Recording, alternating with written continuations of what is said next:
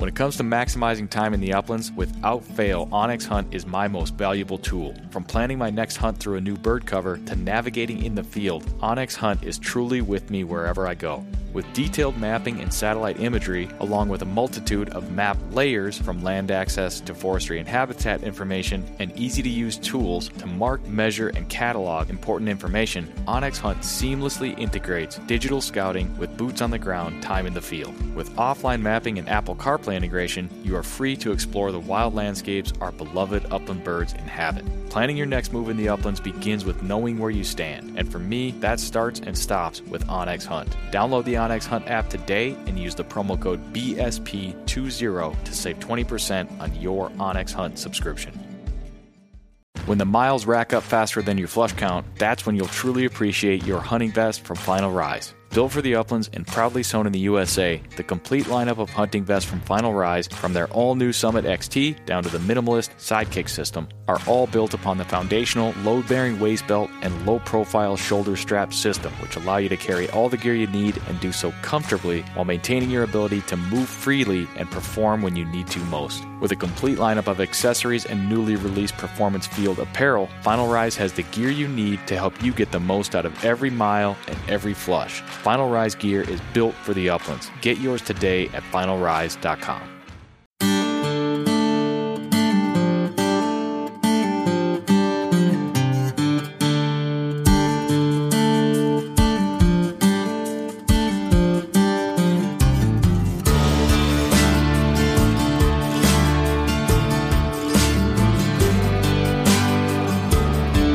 This episode of the Birdshot Podcast is presented by onX Hunt, Final Rise, and Upland Gun Company.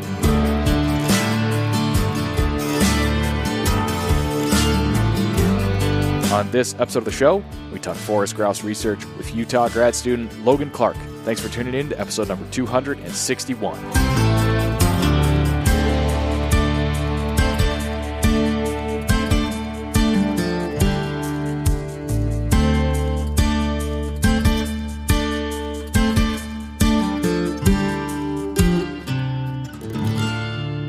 All right, welcome back to another episode of the Birdshot Podcast. Thanks for joining us. We'll be talking forest grouse research today with Logan Clark and the help of pointing dogs.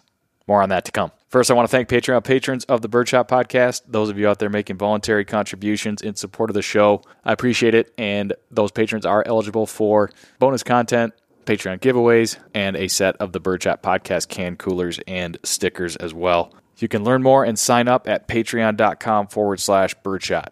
One quick reminder that when this episode launches, the National Pheasant Fest and Quail Classic will be kicking off on the day of this release in Sioux Falls, South Dakota. If you're listening to this and in the area, maybe you already have plans to come, definitely stop by the onX Hunt, Final Rise, and Upland Gun Company booth. You can't miss us. And if you're looking for something to do on Friday evening, you want to stop by that offline party hosted by onX Hunt in the area as well. Hope to see some of you at Pheasant Fest in South Dakota this weekend. Okay, we're going to move into the conversation today, but before we do, I want to mention a bit of sad news, somewhat in the spirit of today's episode. Member of the Pine Ridge Grouse Camp family, Earl Johnson, a.k.a. Earl the Pearl Johnson, passed away earlier this week. He would have been 76 this month. Gone too soon, without a doubt. Earl was always the life of the party and a focal point at Pine Ridge Grouse Camp. As passionate a bird dog and upland bird man as there ever was. And you could often find him in the bird cleaning shack where he religiously logged, categorized, aged, sexed, and classified all of the birds harvested, whether it was at Pine Ridge or a hunting camp with his friends and family. That's just what Earl did. And again, it's nice to know that people like our guest, Logan, today are carrying the torch into the future when it comes to upland bird science and research. And with that in mind, I just wanted to share my condolences here on the podcast with all of Earl's family and friends. I know there's plenty of listeners out there that would have crossed paths with Earl over the years. I got the chance to hunt with him a time or two, follow his setters around the grouse woods, and this is yet another reminder of just how precious every day is, every hunt we get with friends, family, You never know when it might be the last. Earl, it was good to know you, buddy, and your legacy will live on through all of your friends and family. Thoughts and prayers out to all of you. All right, let's talk to Logan, our guest today. Logan Clark is a graduate student in Utah, currently conducting a forest grouse research project, studying mainly dusky grouse, but some ruffed grouse as well. We learn a little bit about Logan's background and path into the study of wildlife and natural resources, and we'll talk plenty of western forest grouse on today's show. With that said, let's welcome into the conversation and onto the Birdshot Podcast, Logan Clark.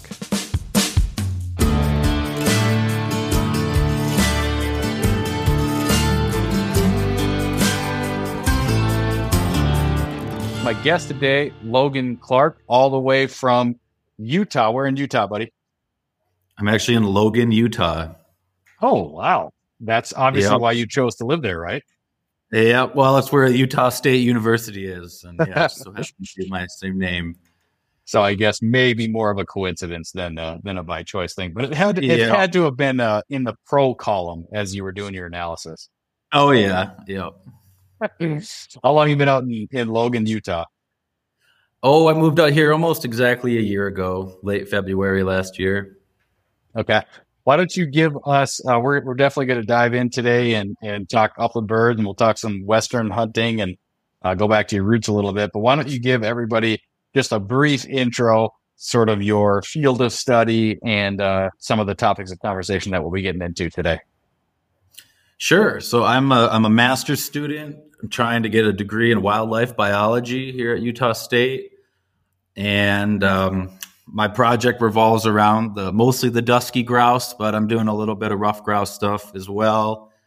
Just trying to get a set on their population ecology and different monitoring methods, and then we're doing some pretty cool telemetry stuff with them as well, putting trackers on them.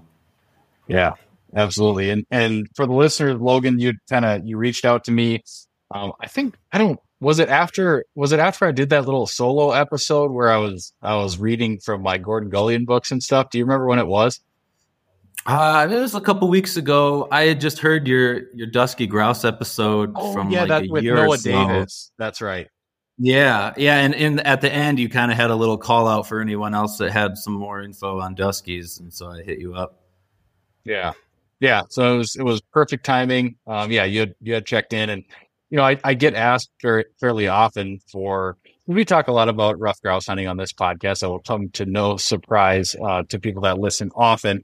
And oftentimes we're very sort of Great Lakes grouse hunting centric, as that's sort of my backyard and what I do. But we'll get, folks from Western upland hunters that are interested and they're wanting to learn more about, Western specific forest grouse hunting. And so we had Noah on and we were talking, and I remember at that time sort of asking him, and you reached out, and lo and behold, there you are, master's student, focusing on forest grouse research. So definitely appreciate you taking the time to join us today, and looking forward to getting into that a bit. But I would like to hear how you got sort of on this path in life, honorable path in life, I might add.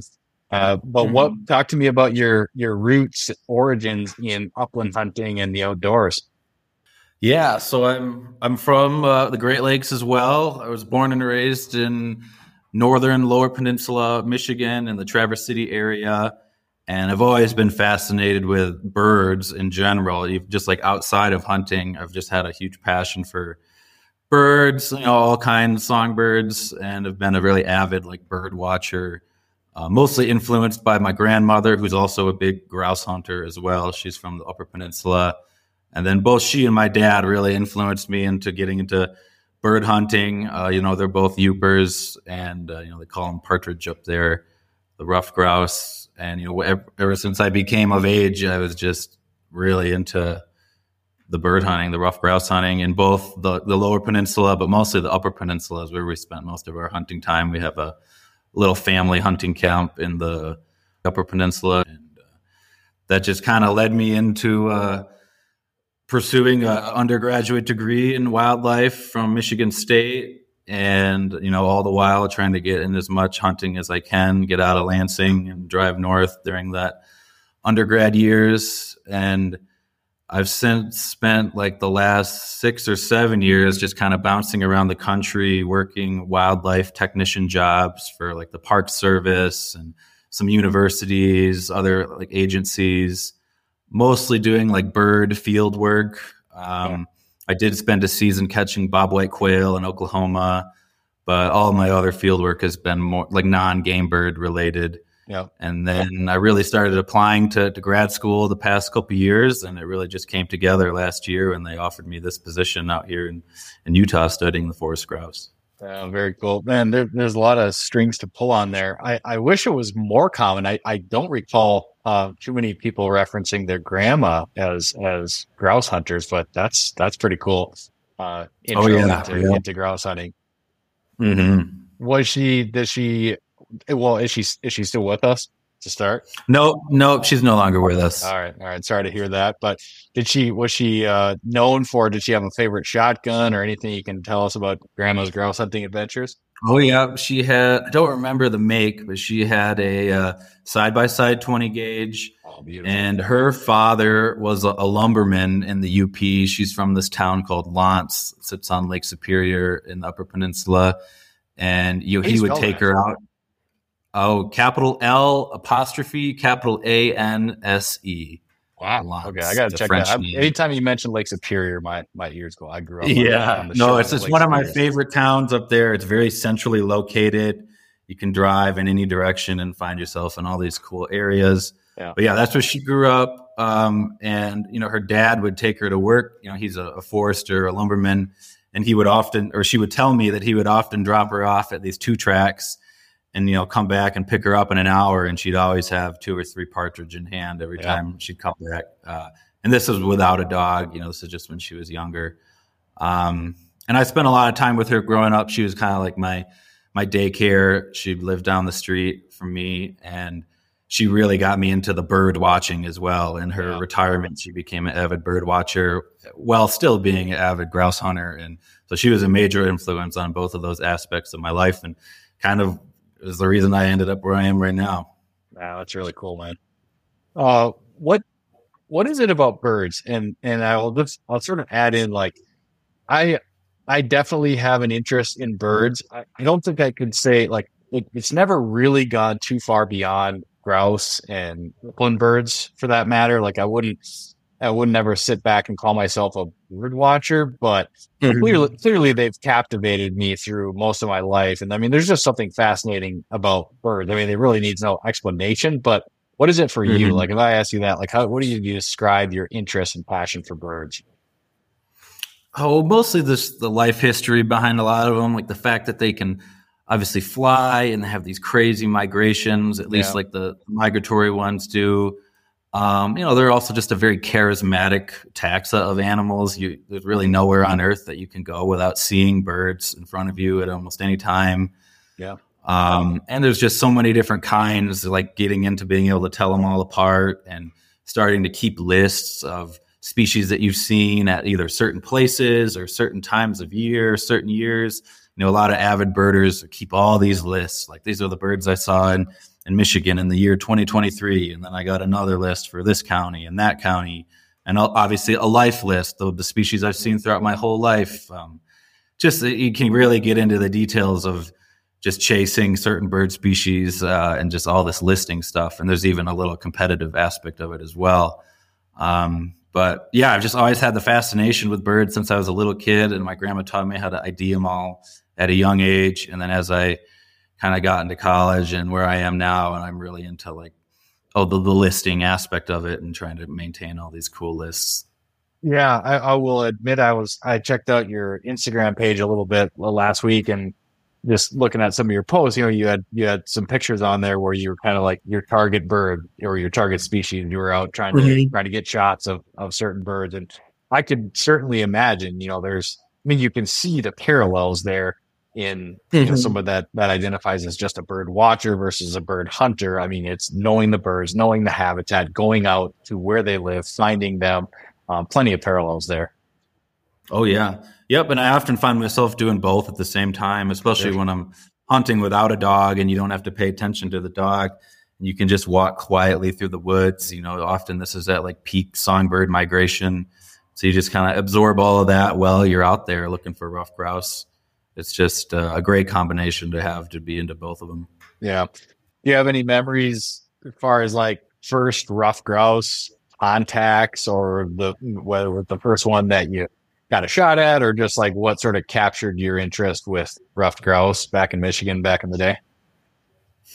Oh, I'd always go out with my dad and grandma, before I could hold a gun or anything. And so I always knew it was going to be like my first grouse is coming up. It was somewhere around like the age of 11 or 12. Yep. And I remember for the experience of my first rough grouse, my dad was out baiting one of his deer stands for archery up there in the Upper Peninsula near our camp. And he just kind of handed me this single barrel youth 20 gauge that he had bought for me a couple months before with the intention of like, I'm going to get my first grouse. It was a youth 20 gauge as well.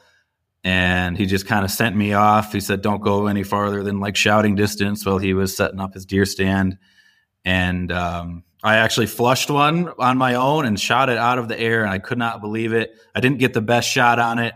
I had to go and run up and, dispatch it. And it was kind of like an emotional experience having to do that for the first time, being both like somewhat distraught about that, but then also super, accomplished and happy that I finally got my first bird. Yeah, definitely will never forget that. Yeah, that's cool. Out of the air as well, walked up and knocked down. Yeah, that's definitely what I remember. Any bird dogs in the family back then, or was it mainly kind of your classic? I mean, it's familiar to me, maybe not everybody, but classic sort of Northwoods deer hunting and casual partridge hunting. Yeah, I grew up with some setters. My parents weren't. My mom grew up with setters her whole life, but never as for like bird hunting. So neither of my parents really had the drive to like train a bird dog to be a bird dog, but they really liked that style of dog. And so I grew up with Gordon and English setters. And then around high school, my dad got a Brittany Spaniel that we kind of somewhat trained to be a bird dog. And so that was kind of my first real experience with, shooting over a pointing dog and watching that all work. But like I said, he was never super well trained, so it was often more of like an inconvenience. And at that age, I found myself enjoying being out there without the dog and just being out in the quiet and looking for birds on your own. But now, my girlfriend and I, we've had an English setter for the past 2 years now, with the intention to really make him a good bird dog. And my opinion on all of that has completely changed. The satisfaction you get out of watching the dog work, and a dog that you've put time in and is actually doing a good job, is pretty cool. Yeah. Yeah. That is cool. You and I were kind of chatting yesterday. I definitely had a lot of experience hunting without a dog, mainly just because I didn't have access to one, but certainly found enjoyment in that. Now having sort of crossed over into the bird dog world, I don't see myself going the other way. That's for sure. But definitely some very fond memories of stomping around the woods as a kid, and a little less responsibility. You're just out there looking for birds. You're not running a dog. So there's a time and place for it. I feel like you had a pretty good exposure, I would say. You were certainly around bird dogs and around grouse hunting. So yeah, yep. And it caused me to really fall in love with setters. Yeah. And then my girlfriend had never even heard of them before. And as soon as she met like one of my mom's setters when he was younger, she was like, that's the dog we're getting. And so it was not too hard to convince her. And we've had ours now for almost 3 years. So how long before that girlfriend becomes a wife, man? She's buying setters for you. I know. Pretty soon. That's going to happen. Well, good for you. So we got the background a little bit. When did you decide like natural resources, pursuing that kind of career profession was going to be for you pretty early on? Yeah, pretty early on. Everybody kind of knew me as like the bird kid and, the guy that's always outside and super fascinated with animals. And so, yeah, it was pretty evident from even like elementary school. And it had no hard decision, choosing to major in wildlife in undergrad. And then I kind of always knew I wanted a graduate degree in this field as well. And you almost need one if you want like a nice, stable job at this point. It's getting pretty competitive in this field. So to have the title biologist of almost any kind, it's expected that you have at least a master's degree now. Yeah. I was going to ask you about that. Really, you're still on the journey, so to speak. Mm-hmm. But just in case there's younger folks listening or people considering that, like, is that kind of the way to go about it? Any sort of thing you would recommend as far as sort of what you've learned through your experience so far, as far as pursuing something similar? Yeah, I definitely recommend getting that field experience. After your undergrad, it took me a while. I was, I bounced around the country, like I said, for 5, 6, 7 years before I was really able to get this nice master's program. And especially if you're trying to get one like fully paid for, like this one, it's nice to go and spend at least a year or two doing these field jobs with wildlife. It doesn't have to be birds, but they're really looking for that experience so that you got your hands on stuff and you kind of know how the data collection process goes in this field. And it's also very fun. I mean, that was like some of the most fun times of my life, was going out there, catching the critters. You're getting paid to do all this cool stuff outside, and you get to live in the most beautiful parts of the country, usually, when you do this kind of thing. Yeah. So yeah, get that experience. And sometimes your first job might not pay that well or at all. It might be a volunteer or internship. That's definitely something that this field needs to work on, is, getting those entry-level jobs and experience opportunities to, pay these people more. But it is possible. And, if you do a good job and you get good references, you should have a good shot at getting into a nice grad program. Yeah. Very cool. Where was the stop where you were working with bobwhite quail for a bit? That was in Oklahoma. I worked for Oklahoma State University in conjunction with their DNR down there. I forget what it's called, the state agency. That was a winter job, which you see quite a bit less of these like seasonal field jobs. They're much more spring, summer centric, and the winter ones are harder to get. That was kind of bouncing all over the state. We bounced between different WMAs down there, catching bobwhite quail and putting little trackers on them. And there were some grad students that were working with that data, looking at like some fine scale vegetation selection for the bobwhite, at least in the winter. I think it might still be going on too. That was a couple years ago. That GPS tracking technology. Yep, that was GPS. They had little solar panels on them, and they could actually beam the data right back up to the satellite, and then the researchers could just get it right onto their computer. Is that pretty much sort of taken over now? Like, I mean, is there anywhere? Because I think like the one thing about, from what I understand, I have a little bit of exposure to it just with, they've done some woodcock migration studies using the GPS transmitters. Mm-hmm. And actually my buddy, who's part of the Wisconsin Sharp-tailed Grouse Society, they're using them for sharp-tailed grouse here as well. I mean, it's kind of, it's obviously great technology, but potentially cost prohibitive. I mean, does anybody still do the telemetry or radio tracking stuff, or is it pretty much pony up for GPS? Oh, no, there's still a lot of the telemetry. Okay. I think you're referring to the VHF, the very high frequency antennas. When you see the biologist standing out there with the funky antenna in their hand, listening to ding, ding. Yeah, that's still very much implemented today. And I'm using it on my project in addition to GPS, just because it's so cheap. It's analog. Those radio transmitters can last a very long time just because they don't have to do much. Mm-hmm. No, still very much implemented today. And yeah, you're right. The GPS things are expensive, but the technology is really coming along. And we're now at the point where we can put little GPS transmitters on little songbirds. And I even just had a visiting researcher at this university who was putting them on hummingbirds in South America. Oh, wow. Yeah. That's crazy. Yeah. I have this image burned into my head. There was an old grouse hunting. It was done by Tom Hugler, who's, you maybe know him. He's a Michigan guy, I believe, writes in all the magazines. I think I've heard that name. Yeah. He's written books, and he had it was like Grouse and Grouse Hunting, a VHS tape. I watched it over and over again, and there was they had a little segment in there where they were doing those studies, and there was this guy standing there with the big antenna, and I just never forgot that. It's tricky. It's definitely more of an art than a science to get good at that. I'm still learning, even though I spent a whole summer doing it last year. I've got to do it Imagine again this out year. west, they would have some challenges with terrain and topography. Yeah, well, yeah, the mountains and the canyons can really throw it off. It bounces the signal around. Yeah, it takes a while to get used to. It definitely takes some training. Luckily, I also am using GPS units, but they don't send the GPS data up to the satellite. I actually have to download it with this separate antenna. It's called a store on board GPS unit. So it can actually take a lot more data points because it doesn't need to waste the battery to beam the data back up to the satellite. And you also don't have to pay the satellite phone bills. That's actually just as expensive as the units themselves. So this allows me to take much more data on the grouse, but I have to have a line of sight to download that data. And you can do it from a couple miles away. There just can't be like a hill or any major like tree stand in the way.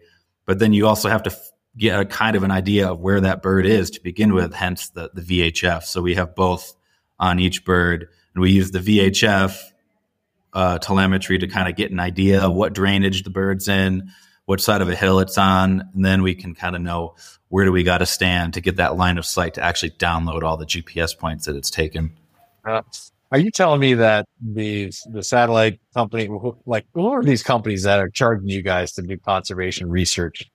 I don't know if I should say them, but it is expensive. It is just kind of it is a trade-off because I'm able to get much more data off of these birds. Yeah. The ones that are beaming the data up to the satellite, you only get maybe a location every couple hours, a few a day. I'm getting locations every 20 minutes on the dusky grouse here in Utah, and it's when you get that much more of a finer scale on their like locations, you can answer a lot more questions and you draw a lot more inference out of the data set you get. Yeah, I know that's a key component to some of the studies they're doing with again the sharptails here in Wisconsin, and just because it's a very limited, relatively speaking, the habitat is very limited, and so they're really trying to get a handle on where do these birds go and where are they spending their time from season to season. And if we come in and take down a red pine stand or open up another 40 here, how do the birds react and how do the birds use it? So that's where that technology is very valuable. Definitely.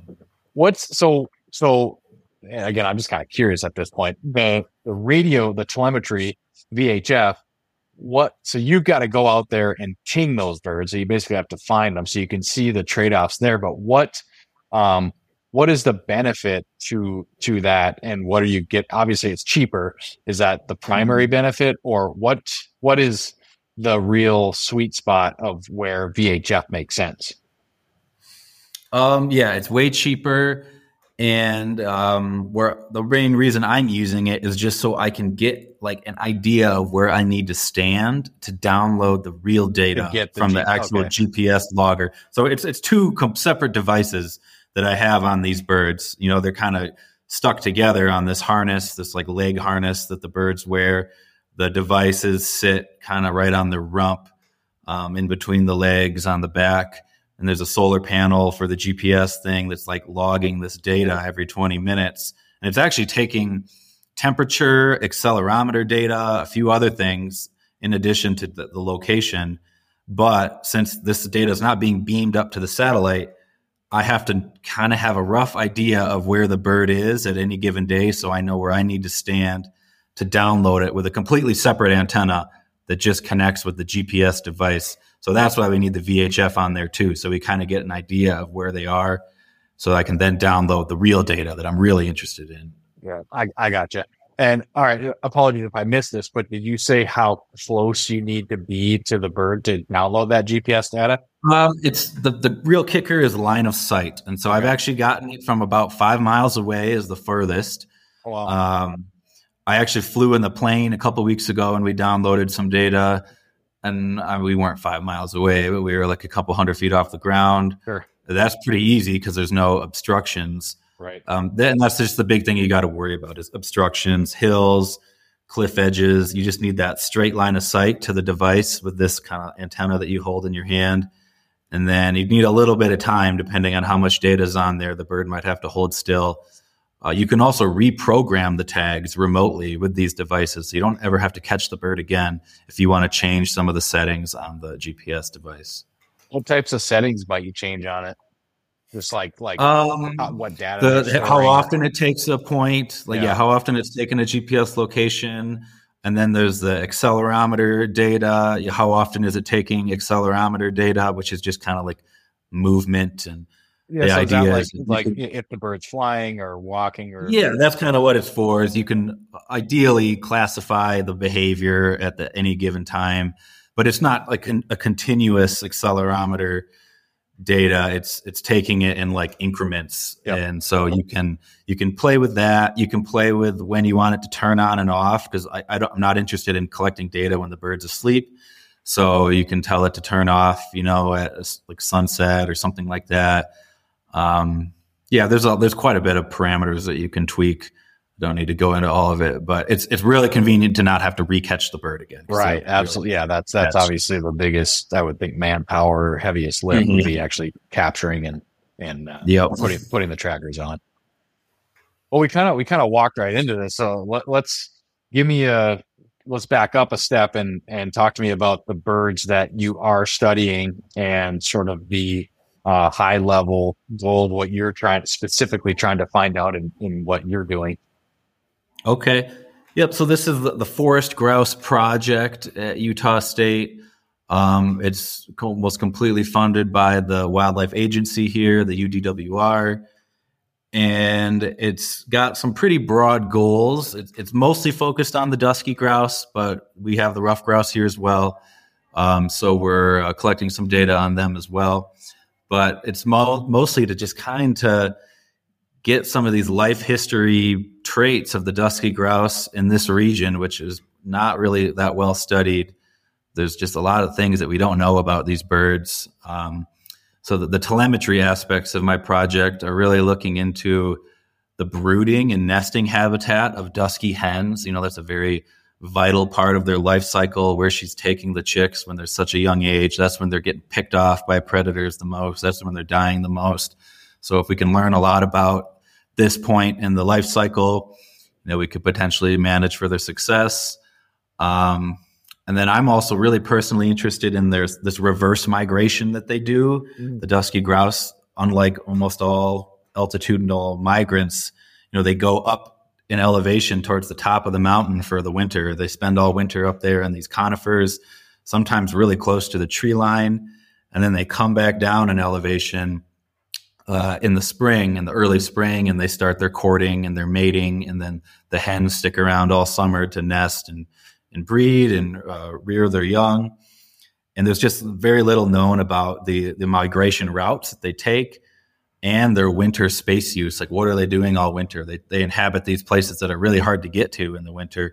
And so there's just not many observational studies done on the dusky grouse at all, especially in the winter, and looking at these migrations. Yeah. Gearing up for your next hunt? Check out Ugly Dog Hunting Company for all your dog supply needs. Ugly Dog Hunting carries a full line of products for your bird dog and even some for you. Whether you're looking for dog collars, GPS tracking devices, kennels, beds, leads, training equipment, or first aid supplies, Ugly Dog Hunting carries it and a whole lot more. New owner of the company and friend of the Birdshot podcast, Mike Nadusky, loves to remind me that while I do hunt with pretty dogs, every dog can be an ugly dog. Check out the entire selection of gear for you and your bird dog at uglydoghunting.com. For many upland hunters, along with their passion for dogs, birds, and the places we chase them, comes a passion for shotguns. Upland Gun Company specializes in customizing shotguns for the upland bird hunter, imported from Italy and shipped direct to an FFL near you. Select from one of their side-by-side or over-under shotgun platforms and customize the fit, function, and aesthetics to your liking. Design and build your next upland hunting shotgun with Upland Gun Company today. Visit uplandguncompany.com. Another day is here, and you're ready for it. What to wear? Check. Breakfast, lunch, and dinner? Check. Planning for what's next and how to save for it? That's where Bank of America can help. For your financial to-dos, Bank of America has experts ready to help get you closer to your goals. Get started at one of our local financial centers or 24/7 in our mobile banking app. Find a location near you at bankofamerica.com/talktous. What would you like the power to do? Mobile banking requires downloading the app and is only available for select devices. Message and data rates may apply. Bank of America N.A., member FDIC.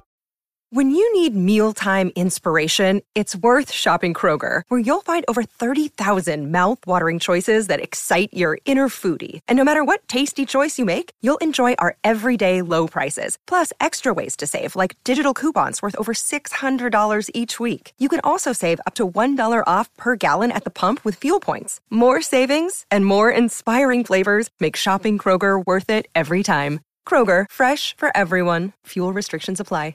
Are we kind of at a point where like GPS tracking, it's been around for a while, but as far as like the who can use it and how we can use it, I mean, would you say that we're still kind of like it's sort of a new frontier as far as like getting a base level of data for some of these birds? Like, maybe dusky grouse isn't the first, GPS tracking study that they ever did, but you're doing it now. Would that be kind of a fair assessment of where we're at with GPS technology?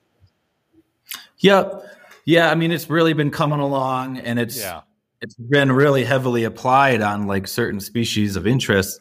It's just the species like the dusky grouse have been ignored for a while. And some of it has to do with their whole like taxonomic like split that they had a couple decades ago.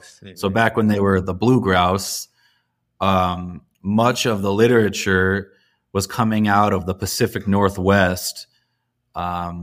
And they were applying these results on the entire species at the time, the blue grouse. So, these results coming out of the Pacific Northwest on the now sooty grouse, they were using those inferences to manage for the now dusky grouse here in the Intermountain West. And since they split the species in like 2005-ish, there really hasn't been any major like long-term studies on dusky grouse. So we have some catching up to do in that respect. And that's a big reason that they got the funding for this project. Yeah, that's right. And I think I know that before I interviewed Noah Davis, he had written an article on Shooting Sportsman, and that kind of caught my attention. And he laid that out. I'm sure we talked about it, that distinction between sooty and dusky, but maybe take me back in just sort of layman's terms. Is it a purely geographical that we're making this distinction, or like the sooty grouse, they kind of inhabit these sort of coastal, like almost rainforest environments, and the dusky is more mountainous, or would that not be fair to categorize them based on that? Yeah, that's pretty close. Yep, sooty grouse are definitely more of like a Pacific Northwest, even down into the Sierras, and then all the way up into Alaska, kind of hugging that side. And then the duskies are much more intermountain west. They have a larger range, and there's very little overlap between the two. There's a little bit of like a hybridization in like parts of Washington and British Columbia, but you're going to know what you're seeing based on where you are. Then there are subtle like differences between the two, but it can be colored air sacs. Yep, for the most part they do, and it kind of gets confusing because there's subspecies of both of them. Okay, and there's some crossover in those subspecies. So a lot of people like to look at the tail band, and I've heard some people say that one or the other doesn't have a tail band, but actually both species have a tail band. And as you move north, the subspecies of both start to exhibit less of a tail band, and then the sooties have the yellow eyebrows and the yellow like throat sacs. We call those aptera. And then the duskies have sometimes yellow eyebrows and then the red aptera. But there's sometimes they can actually change their eyebrows different colors. They can flip back and forth between yellow and orange and red. And this is just the duskies. I don't know if the sooties can do this, but like one of my first experiences with a dusky is when I was working in Yellowstone on the bird crew there, and I had a dusky come up to me. He was doing his display, and I took all these pictures and video of it, and it wasn't until I got home and I was reviewing my footage that I saw his eyebrows change between yellow, orange, and red. It just happened like so slowly in real time that you didn't notice it. But they can actually flash those colors back and forth. Yeah, it's pretty wild. I think it has something to do with like circulation and how much blood they send up there. Yeah. Well, my mind goes immediately to turkeys because I've recently started hunting them, and it was not my first hunt, but one of my first hunts where I came to the realization that like they actually change the color. They get that red head, and I was like, wow, I kind of always envisioned the turkey's head being this sort of reddish blue white, but no, it actually changes like before your eyes. It's kind of unbelievable. Yeah, it like swirls around. It's pretty trippy. That's birds for you, right? Yep. Yeah. So where you are studying these birds, imagine Utah being somewhat, it's a Western state. I would imagine there's lots of public land there. You're pretty much doing everything on public land, or where it's what sort of property type? Yeah, I'm pretty fortunate that my study area is actually really close to home.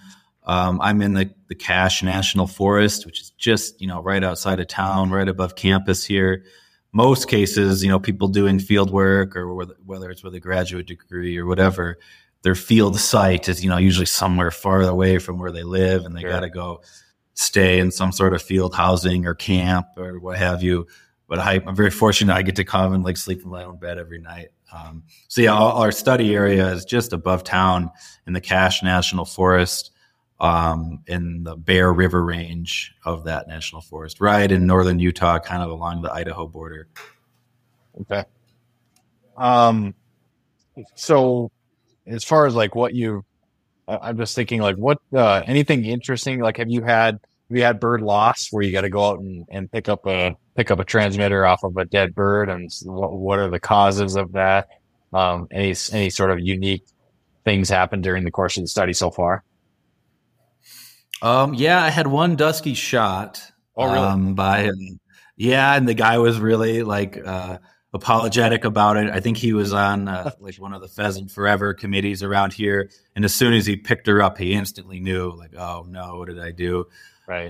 But these transmitters, we kind of paint them to be camouflaged, and it's really hard to tell if one's on there. Right. And we have our phone number on the band of the bird as well. And so he called us up, and I was able to go to retrieve that. The transmitter itself was actually untouched. That's cool. Which is nice because they're really expensive. That's the only one that I know for sure I've lost. But they, like I said, they do this migration in the fall. So I've essentially like hardly heard from them at all since October. And I did this flight, a couple of weeks ago, and I was able to download some data, but I still wasn't able to find a handful of them. And that's just how it goes. A bunch of them are going to die every winter anyway. Right. So this spring will be the real test of if I can track down all these transmitters that are on dead birds. Okay. Did you say how many you have out right now? Yeah, I have 8. Only 8. Okay. They're a hard bird to catch. I didn't really get started until August of last summer. Our transmitters were still in the mail until about August. And so I spent all of August and September catching birds, putting out the transmitters, and we catch rough grouse too. And we're banding weighing and taking all these biometrics of every bird we catch. No. But we're only putting the transmitters on dusky hens that, weren't born that year. So much more of a limited selection of what we could put the transmitters on, because that's what we're interested in. We want to, make sure we're spending the resources on the right demographic here. So I caught quite a bit of both species, both sexes of both species, but we were only putting these GPS transmitters on the dusky hens. What is I understand you want to max, like, what is the scientific justification for doing adult hens? It kind of ties back to the goals of this program or this project, identifying the nesting habitat and the brooding habitat. So the males play no role in the rearing of the young and incubating the nest. In fact, they'll come down in March, April, and May to court, and do their breeding displays. And then sometimes they're back up and they're heading back up towards the top of the mountain come July, and they're already trying to be settled in for winter, because I think that's where they feel the most comfortable, is up in these higher elevations, and they just sit there and they eat conifer needles all winter. They're like one of the few types of species that can metabolize these conifer needles, and they just feel really at home. A lot of people like to think of them as like the prairie grouse of the mountains, kind of like they're very closely related to a sage grouse, as they can eat these chemically defended plants, and they do these big, long movements, and they really just kind of go to these areas where they're a little more vulnerable to breed. And as soon as the males can get out of there, they're out of there. The females got to stick around and make sure their chicks live till the fledge date. And then everybody's starting to move September, October back towards the top of the mountain. No. What is are they a lekking bird, or now I'm confusing this because I'm thinking of the spring hoot for the sooty grouse. Mm-hmm. What is the breeding display behavior for the males of dusky and sooty grouse? So it's very similar between the two species. And no, they're not technically a lekking bird. Okay. So the males will kind of, at least, well, the duskies and the sooties have a slightly different method of display. The sooties are often up in a tree and doing their hooting display, which is like, it's that really low frequency, do, do, do, do, do, do. And the sooty is actually much higher in frequency than the dusky, despite still being very low. The dusky it holds the record. Well, not the record, but it's up there for one of the lowest frequency animal sounds out there. It can get down to 50 hertz, which is approaching like subsonic. Wow. And a lot of people can't even hear it. It's so low. And if the bird's more than like 50 meters away from you, you really have no chance of hearing it. And you'll often feel it in like your diaphragm and your throat, but you have no idea which direction it's coming from. Sometimes like a rough grouse drumming, you'll hear it, but you can't really pinpoint the direction it's coming from. Yep. It's like that to the extreme with the dusky grouse hooting display. And they don't lek. The males will kind of they'll claim a territory once they come down from the mountain in the spring. And they'll often, inhabit these more open areas. At least where I'm at, it's kind of more of like a sage, steppy, rolling hill area with patches of aspen. We have maple here, and then patches of various conifers. But it's very patchy. There's a lot of openness in between all of this. Mm-hmm. And the males, they'll kind of find a high point, always on the ground. They won't go up in a tree like a sooty. And they'll do their booming display or their hooting display. And they're just trying to attract hens to mate. And that's basically how it goes. So sometimes you'll be in a spot where you have a bunch of them, but they're not next to each other. They might be separated by like 300-400 yards.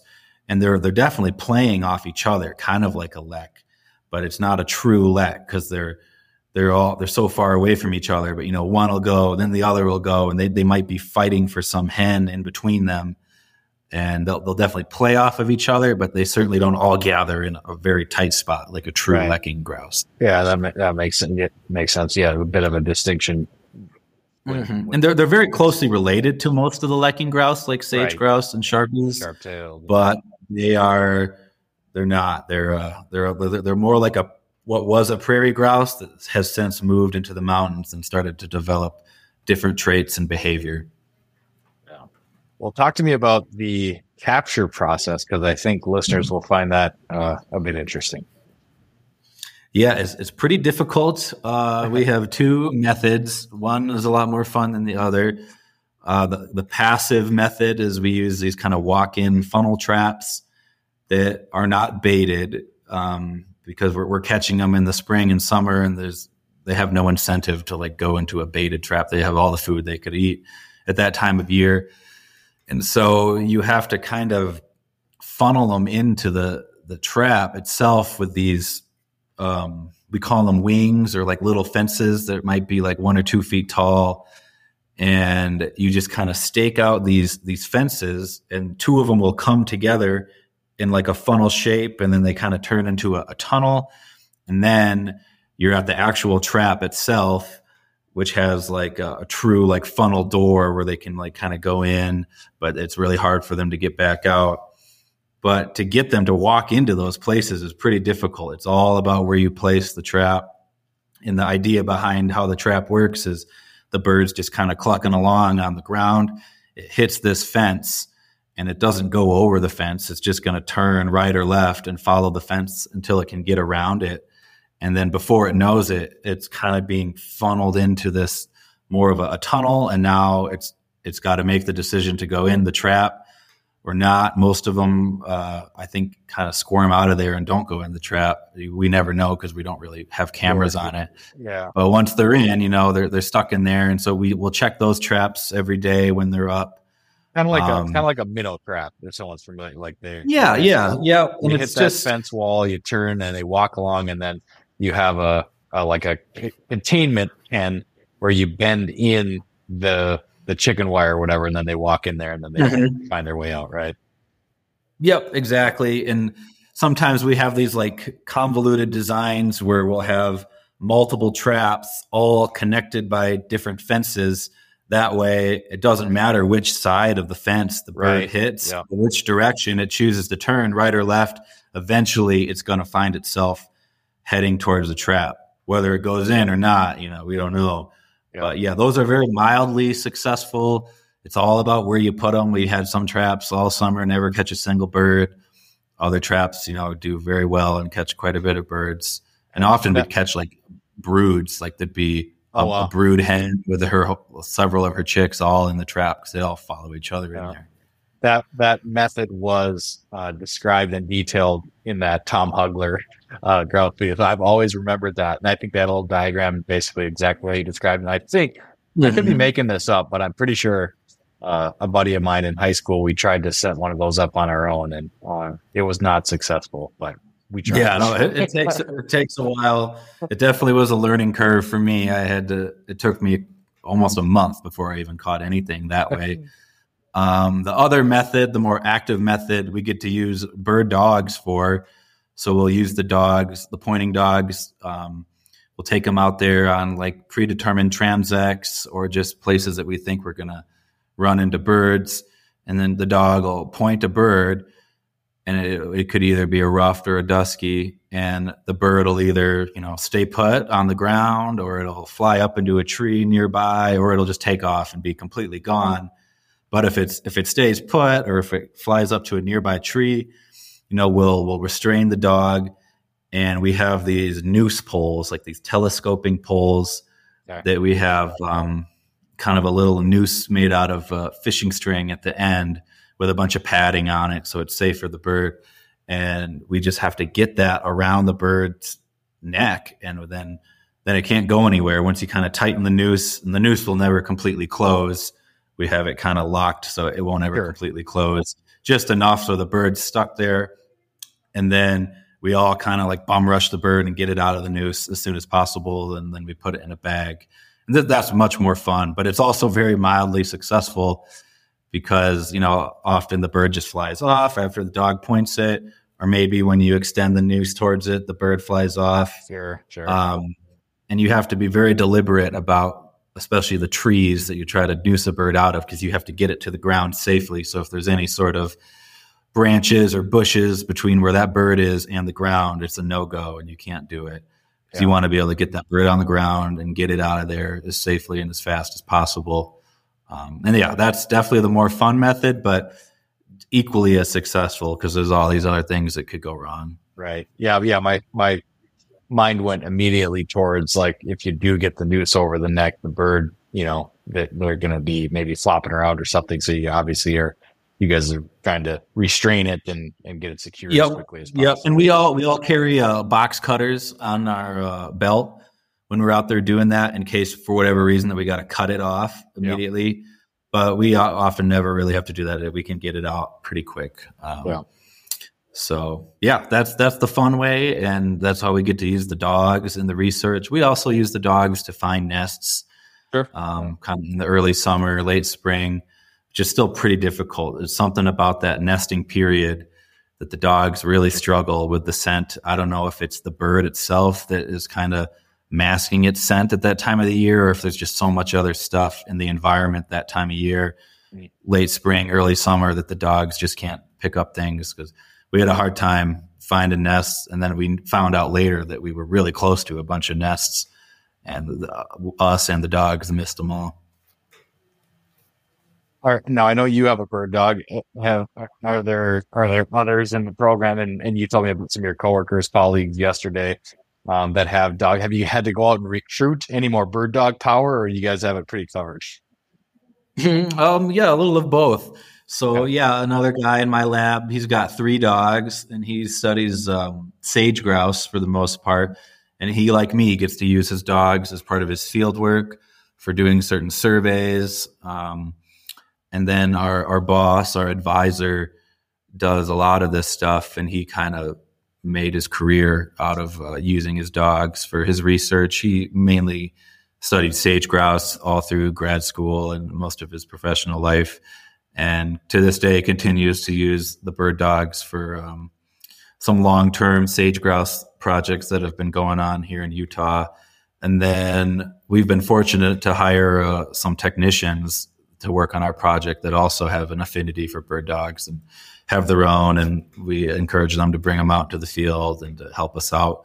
Because, we like to have as much dog power as possible. You can't run your dog for more than 2 or 3 days in a row doing some of this stuff. And so it's nice to be able to trade them out. And I only have the one dog, but it's nice when you have, especially when you're nest searching, the more dogs, the better, really. So it's the more dog power we can get for these summer field seasons, the better. Yeah. Well, I have a feeling if you're looking for volunteers, there could be some listeners out there that's eager to raise their hand. And I know when you're doing that sort of stuff, there's usually protocols as far as like for woodcock banding here in Minnesota, Wisconsin, Michigan. You gotta get your dog certified, and sort of, because sometimes you are permitted to be out during what would otherwise be a quiet period for the sake of research, but you've got to they have to maintain certain standards as far as bird dog behavior and ensure obviously the safety of the birds. Yep, definitely. And we get volunteers as well, and we're a little selective of who gets to do it or not.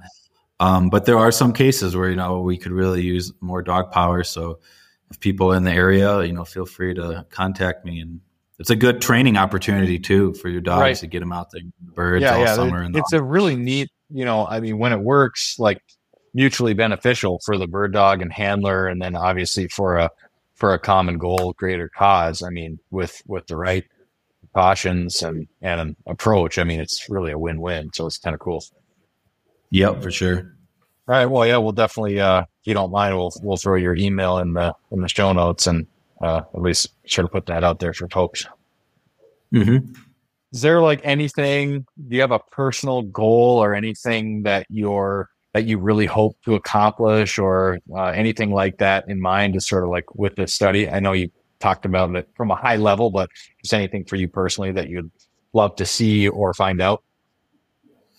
Yeah. So, the study was completely funded by the state with a certain set of deliverables in mind, which I'm interested in that part. But my own personal, what I'm personally really interested in is this migration that they do. Okay. And what are they doing all winter? Because there's really nothing written about that at all, what the Duskies are doing all winter.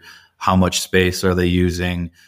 Are they literally sitting in the same conifer tree all winter like some people think, or are they have more of a winter range where they're moving around? And then also just what initiates these migrations. From a little bit of past work on this project, I'm the second student on this project. The first student had a Dusky go close to 40 miles between her wintering range and where they caught her in the nest. And then she had exhibited really high site fidelity. She returned to the same general area where they caught her the next spring. And then she returned to the same wintering spot about 40 miles away the following winter. So they have this high site fidelity, and they just have this urge to not only go up in elevation, but to sometimes travel really far. But they don't all do that. Some just go up in elevation and aren't traveling that far. So it'd be cool to get to the bottom of some of that stuff. Yeah. Anything that you have sort of picked up in your research so far, as far as we'll maybe segue a little bit into the hunting side of things? Not that you're going to go right back to your study sites to hunt. Not that you wouldn't, but what have you learned as far as dusky grouse, their habitat, sort of areas? Anything you would share if somebody said, "Hey, where can I find dusky grouse?"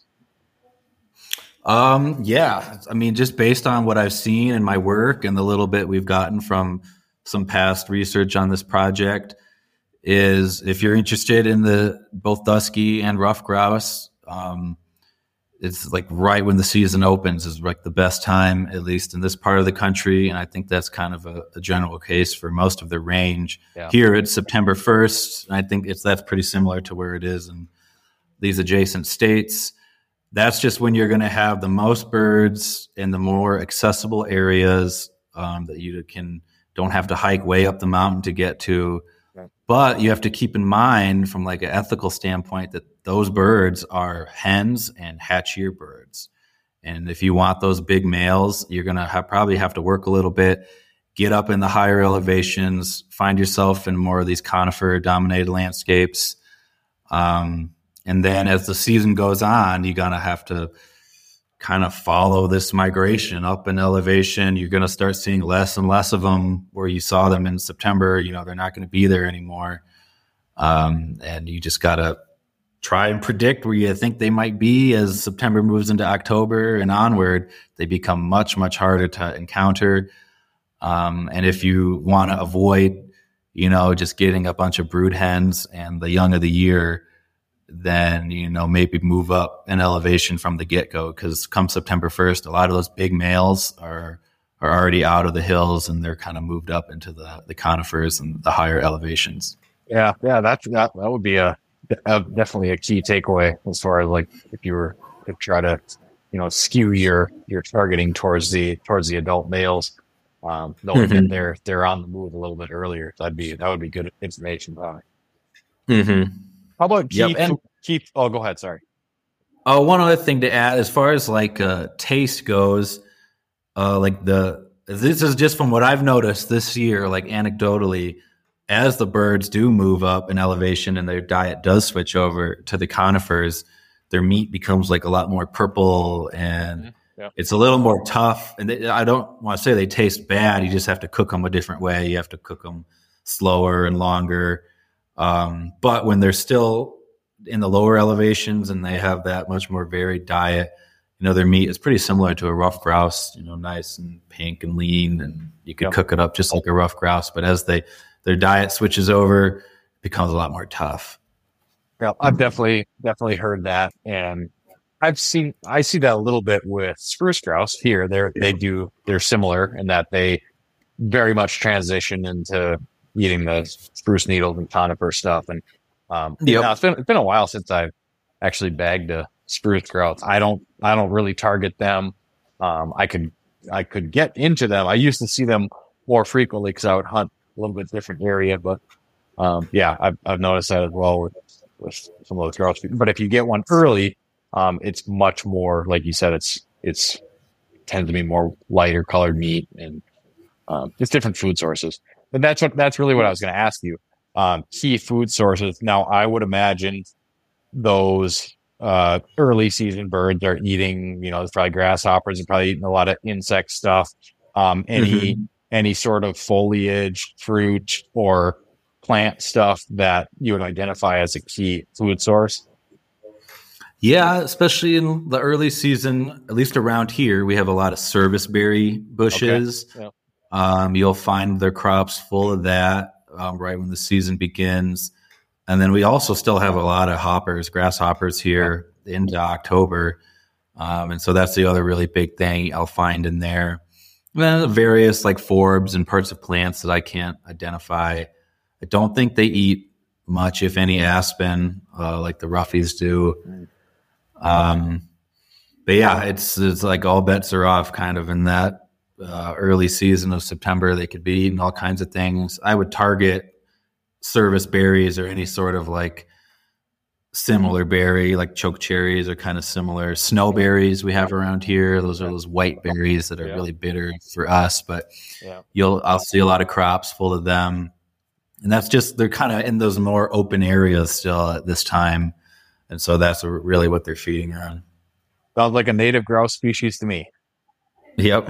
Yeah, cool.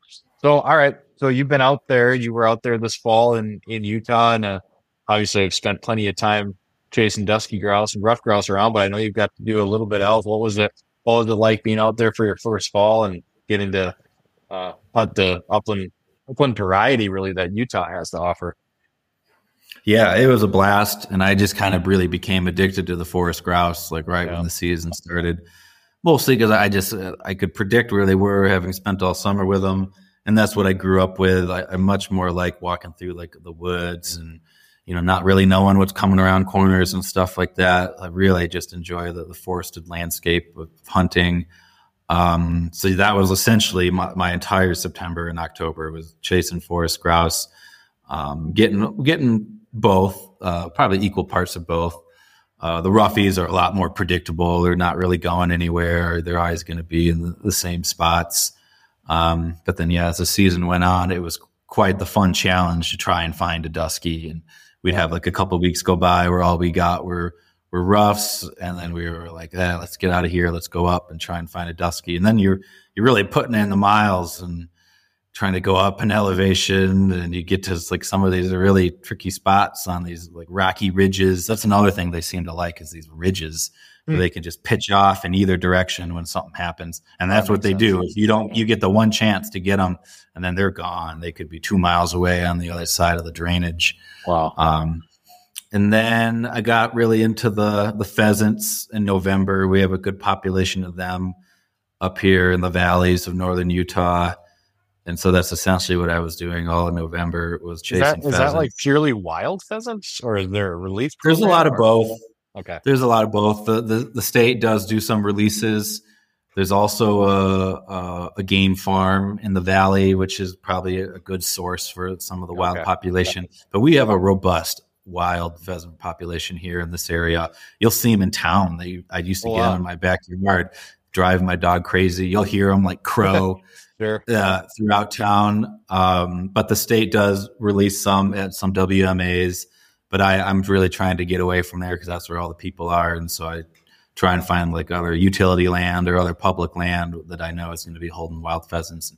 That was really my first season ever doing that. So that was a blast.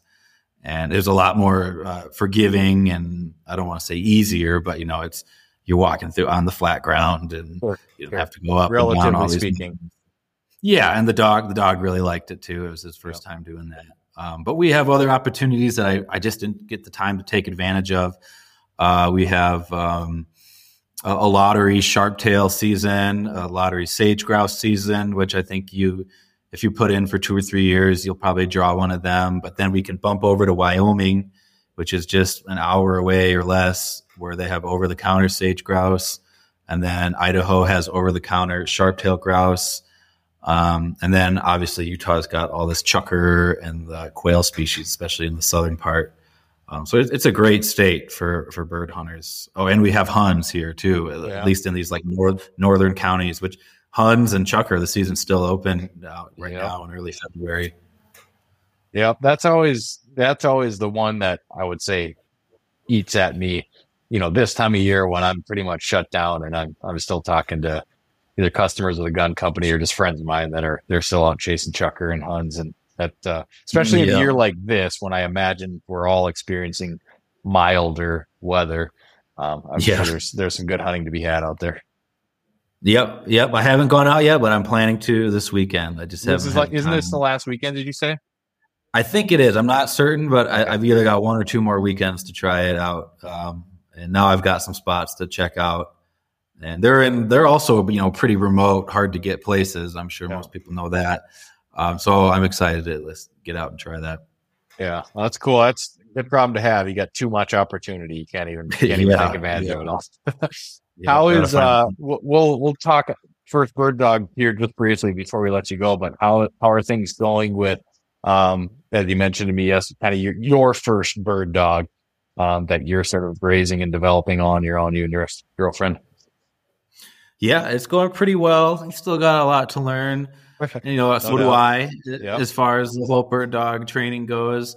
What really caught me off guard was just how much is just ingrained into them from the get-go, all the instincts that they have. And you really don't have to teach the dog, to point and to hold and really what to be looking for. Like that amazed me that he was just able to do all that without any sort of training. But yeah, obviously the staying close and the whoa, we're still working on that. But yeah, it's going well. I'm having a blast doing it. And I really like being able to take him out to work, and he obviously really likes it too. You do kind of have to restrain him a little bit once you actually catch a bird, because that can drive some dogs crazy. Not so much mine, but other dogs that have worked on the project have like chewed through their leash, tied to a tree, because they just lose their mind when they see you like holding the bird for so long. Because it takes like sometimes over half an hour to process the bird and get these transmitters on. So you almost need another person to like sit there and deal with the dog while everyone else is working on the bird. But no, it's been great. I couldn't ask for like a better experience to raise a bird dog. And I'm really looking forward to getting going here again in this coming spring. Have you had your dog back to Michigan, back to the old stomping grounds in the Grouse Woods at all? I did. We drove back for Christmas break. I essentially had the entire month of December back in my stomping grounds. Oh, nice. And this was his first roughies, because we didn't really have him out when he was a puppy. And so those were his first Michigan grouse. We got to get out once or twice. Good December for hunting in the Great Lakes. Yeah, the late season, and it was great. I mean, I couldn't believe some of the places we were able to access and drive to that time of year. And had it not been that way, we probably wouldn't have gotten into the birds. But no, it worked out great, and the dog had a great time. That's awesome, man.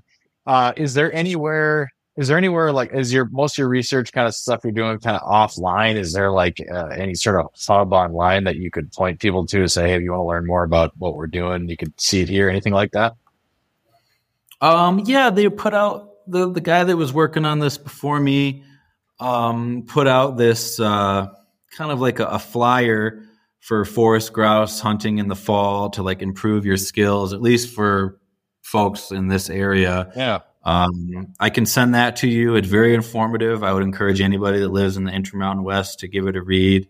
It's just a couple pages. It's got a lot of pictures, all driven by data that was collected, and it's just going to give you tips on how to find duskies and roughs at the different times of year or times of the season, and what to look for as far as cover, even aspect, which side of the mountain to be on. And there's also some pretty informative stuff on how to age and sex both species, if that's something you're interested in. Oh, absolutely. Yeah. Is that like a PDF with a... Yeah, it's just a PDF that's online. I'll send it to you. You can put it out there. Other than that, it's not too much that's like available online. I post a little bit of stuff on my Instagram, but other than that, we kind of just got to wait until like all the results are in to like really publish a lot of this stuff.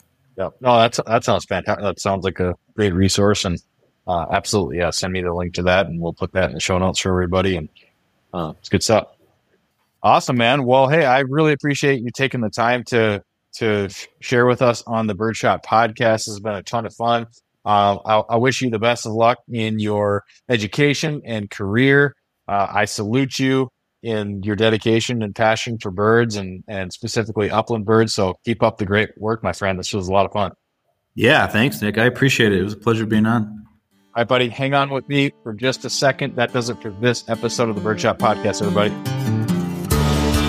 Thanks for tuning in to another episode of the Birdshot Podcast presented by Onyx Hunt, Final Rise, and Upland Gun Company. Don't forget to rate, review, subscribe, and share. And if you really love the show and want to contribute above and beyond what you already do by listening, you can sign up at patreon.com/birdshot. Thanks for listening. We'll catch you on the next episode of the Birdshot Podcast.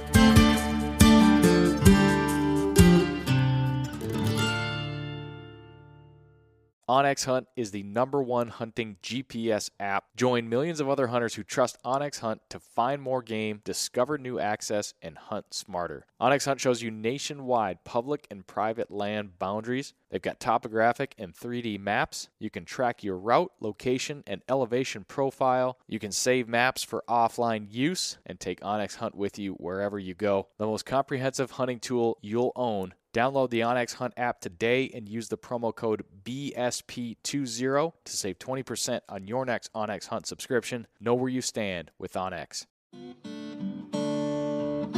Hey everyone, this is Nick from the Gun Dog It Yourself podcast. If you enjoyed this show, then you might want to check out my show as well. We highlight and break down the ins and outs of training your own hunting dog. Whether it's a bird dog or even the occasional hound dog episode, we cover all topics related to hunting dogs. Check out Gun Dog It Yourself on any podcast streaming platform and hit the subscribe button to be sure not to miss any future episodes.